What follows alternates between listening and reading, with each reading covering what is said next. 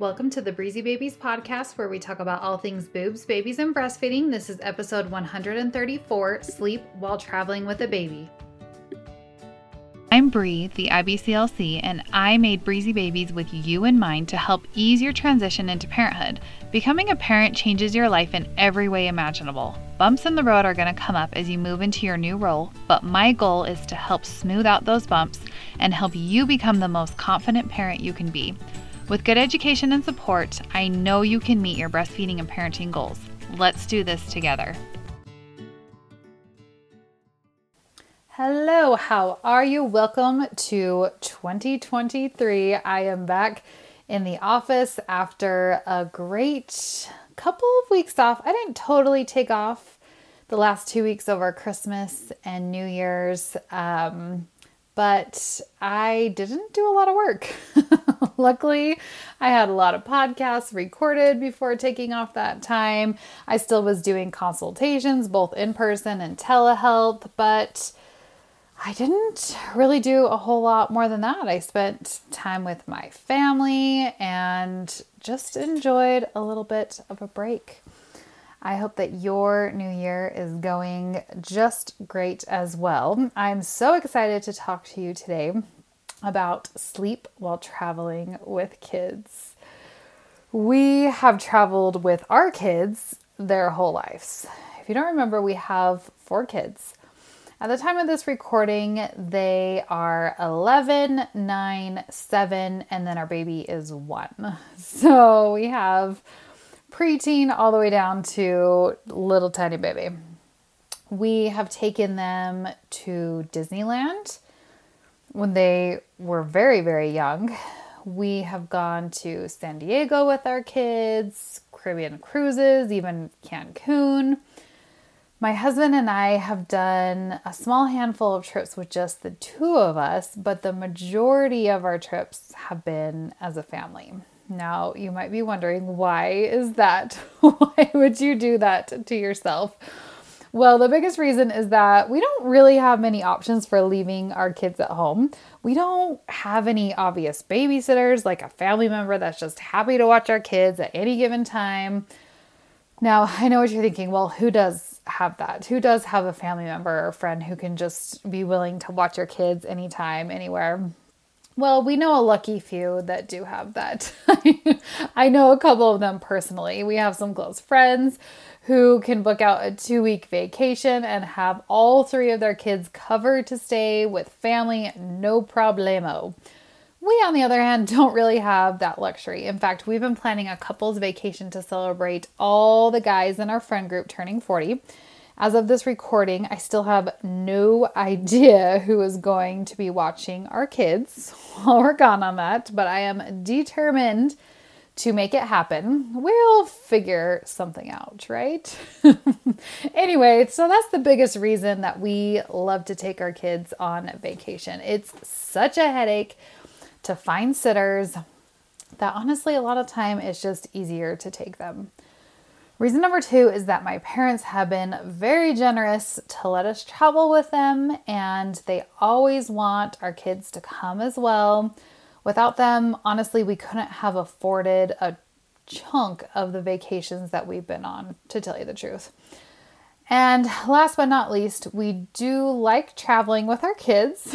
Yes, it is hard. Yes, it's a lot of work. But we have made so many fun family memories that I just live for. And can I just start by saying that traveling with kids is a trip, not a vacation. But nonetheless, we do still like to take our kids. So because of those 3 things, we do travel with our kids, even our young kids, often. Oh, and one other reason is that my husband used to travel to San Diego often when our 2 girls were very young. At the time where he traveled a lot to San Diego, I was working as a registered nurse on the postpartum unit, and I could usually swing stacking all my shifts in a row so that I could travel with my husband to San Diego on his work trip. All I had to do was pay for my plane ticket, and the rest, hotel, food, that was all taken care of.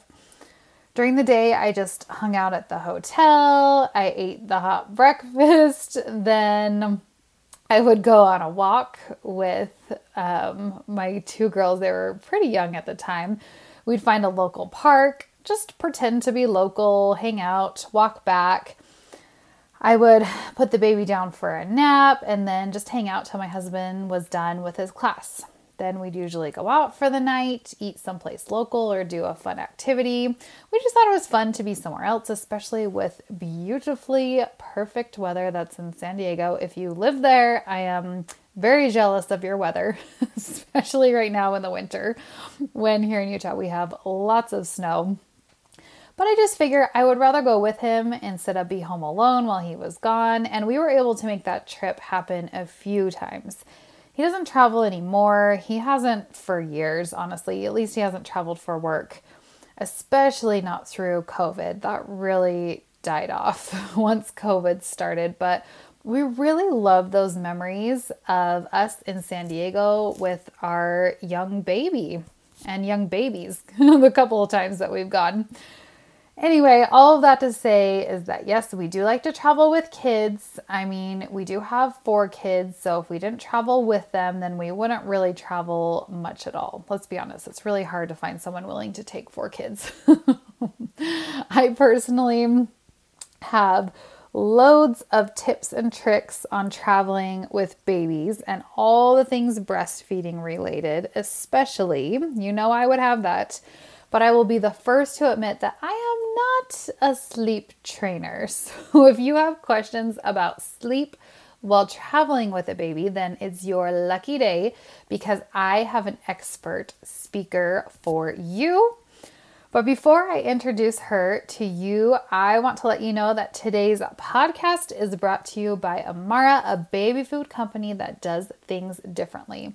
Amara is what I stock up in my kitchen for when I need grab and go, quick meals for my 13-month-old. Amara's baby food is organic. It looks, smells, and tastes homemade. Plus, one cool thing is that you can rehydrate the powder with water or your breast milk. I love that option. If you could take a peek into my pantry right now, you'd see packets of black bean and sweet corn, also oats and berries. Mila loves them, but her absolute favorite are the mango carrot smoothie melts. I like to throw them in my diaper bag for on-the-go snack. They don't have any added sugar, just good, clean ingredients. And you better believe that for our upcoming trip, we do have one upcoming where we're taking our kids. You better believe I'm going to be taking some Amara on our trip. Not only for snacks, but also for quick meals that I can rehydrate on the go. If you and your little one would like some Amara in your life, then before you order, let me share a discount code with you. Go to amaraorganicfoods.com and use my affiliate discount code BREEZY20 for 20% off. That's BREEZY20 for 20% off. All right, let's get back to sleep while traveling with kids. You may remember that last week I did an episode on Disneyland. We slept on the go while we were on that trip. And for our upcoming trip that we have, we're not going to Disneyland. We're doing a little bit of a different trip this time. I don't know if we're going to do the same with always sleeping on the go. We're going to have a little bit different sleeping arrangements. And anyway, I'll tell you a little bit more about it after we get back and how it went. I'm sure it's going to be a very different trip than our Disneyland vacation, but I am so excited for you to hear from my guest today. As I listened to her recording, I was taking some notes myself as we're preparing for our upcoming trip. So let me introduce my podcast guest for you today. Her name is Eva Klein. She's from My Sleeping Baby. Eva is a certified infant and child sleep consultant. Again, she's the founder of My Sleeping Baby and the Sleep Bible program. Her main goal is to help her clients establish healthy sleep habits for their children, which I love. I cannot tell you, P.S., how many clients I meet with for lactation related things, and almost always baby sleep comes up in our consultations. So back to Eva, she goes on to say, after experiencing the debilitating effects of chronic sleep deprivation from her middle child, Eva was inspired to help families overcome their sleep challenges. Eva has completed her sleep consulting certification, and she's also a member of the Association of Professional Sleep Consultants. She also completed the 2016 Infant Mental Health Community Training through the Hospital for Sick Children in Toronto. Eva has her Bachelor of Arts from York University and her law degree from the University of Western Ontario.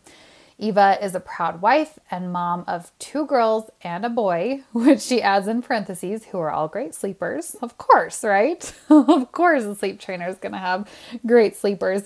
And she lives with her family in Toronto. She provides individual sleep consultations, facilitates group seminars, and runs an online sleep program. Are you so excited to hear from Eva? She truly is an expert in this field. She is going to share her top 3 tips for sleeping while traveling with kids, and I'm going to go ahead and turn the time over to her now. Hi, everyone. My name is Eva Klein, and I am the owner and founder of My Sleeping Baby and the Sleep Bible program. And I am so happy to be here today to talk to you all about my top 3 sleep tips for traveling with your little ones.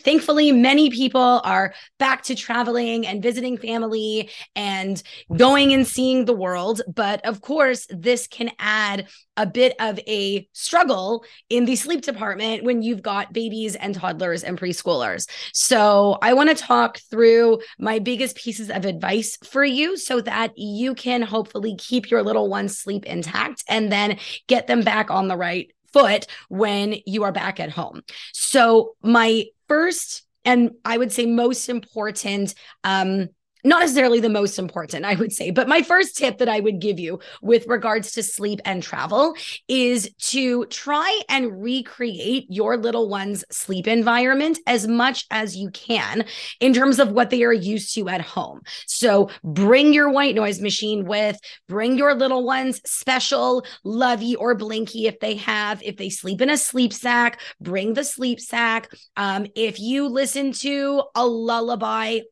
as part of your bedtime routine, or maybe you read your little one a special story, bring that with you so that this way it adds a certain level of familiarity to your little one's sleep environment, which is going to be inherently calming and soothing to them, right? Remember that this is a brand new sleep space. They've never slept in this place before, or at least haven't been here in a very long time. And what's unfamiliar might be a little bit scary to them. So adding those pieces of familiarity from home is really going to help with getting them to adjust to their new sleep space. And then on that note, when it comes to getting your little ones adjusting to this new space, I would definitely encourage you to incorporate some playtime with them while they are in this new space, maybe while they're in their pack and play or travel crib or, bed or wherever they're going to be sleeping, because that's going to also really allow them to warm up to this new space and become that much more comfortable being in there when it is time to go to sleep. So that is tip number 1, do your best to recreate your little one's sleep environment as much as you possibly can. Bring all the gear that they are used to sleeping with, so that this space is as familiar to them as possible. Okay, tip number 2, do your very best to stick to your little one's sleep schedule as much as you can.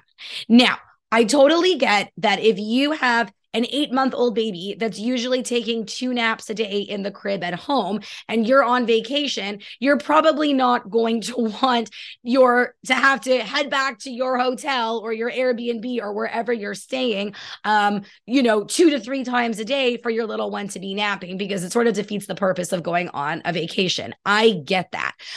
So maybe that means that rather than your little one taking both of these naps in the crib, maybe it means that they they take the first nap of the day in the crib, in the morning. And then the afternoon nap, maybe they'll take on the go in the stroller, in a baby carrier, in the car. I know that we don't usually want naps on the go to be a normal, regular day-to-day thing because the quality of sleep that they get usually isn't as good. Oftentimes, you might even be looking at shorter naps if they're on the go versus in the crib. But if you're on vacation and you're traveling, this is obviously an exception. This is not the day-to-day rule. And I would much rather your little one get in that nap on the go versus not get that nap at all. So do your best to make sure that your little one is sleeping more or less when they need to be sleeping, and then just feel free to substitute a crib nap for a nap on the go instead. And then the same thing goes for bedtime. Like if you know that your little one is usually tired by, let's say 7:30, 8 o'clock, maybe it means if you can get, a babysitter so that your little one is able to go to sleep on time. If that's not practical, just because of, the type of vacation that you're on, it might be a matter of maybe offering that 2-nap baby a 3rd nap, which they don't usually take, but then at least this way it allows you to go out for dinner and not have a really crabby, unhappy baby in the process, right? You can actually enjoy your meal with your family. So maybe adding in that extra nap or allowing your baby to sleep in the stroller while you're out, which again might not be something that you do on a regular basis, but it could very well just end up being a way for you to be able to figure out how to make this work.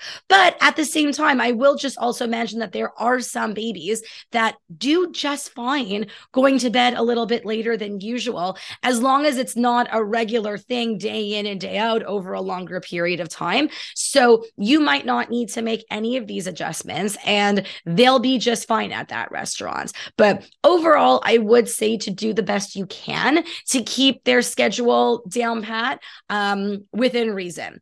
And then the third and final tip that I would give you, and I think that this is actually the most important piece of advice when it comes to sleep and travel, and that is that when you get back home, get them back on track, back to their regular former sleep routine as quickly as possible. Because let's face it, depending on the type of trip that you're going on, maybe you are flying and you're spending the entire day at the airport, or maybe you're also dealing with a time change, or maybe none of this was the case, but your little one just did not sleep well when you were away on vacation, and you may have introduced, some new sleep habits like that you don't want in the long run. Maybe your little one was falling asleep by themselves in the crib, but then when you were on vacation, they were sleeping in your bed. Now, if that's not something that you want in the long run, then what I would definitely recommend is get them out of your bed back into their crib as quickly as possible, because new habits form in a matter of days. And it doesn't take long for a baby to get used to something very, very quickly. So what you want to be asking yourself is, any of these habits that you created while you were away, do you want these to stick around for the grand scheme of things? If the answer is no, then you're going to want to get them back onto their schedule, back onto their routine. You might need to do a little bit of re-sleep training, again, in the name of eliminating those unwanted habits that may have been acquired while you were out and about enjoying your trip. So as long as you nip it in the bud, it really shouldn't take longer than a few days to get your little one back on track. And then you should go back to having the wickedly awesome sleeper that you had before. So to summarize, my top 3 pieces of advice for maintaining your little one's sleep when traveling. Piece of advice number 1 is recreate your little one sleep environment from home. Bring all the gear with you. Bring your wind down routine with you. Bring as much that you possibly can with you to add familiarity to this new space. Number 2, do your best to keep your little one on schedule as much as you can without it, of course, ruining your vacation in the process.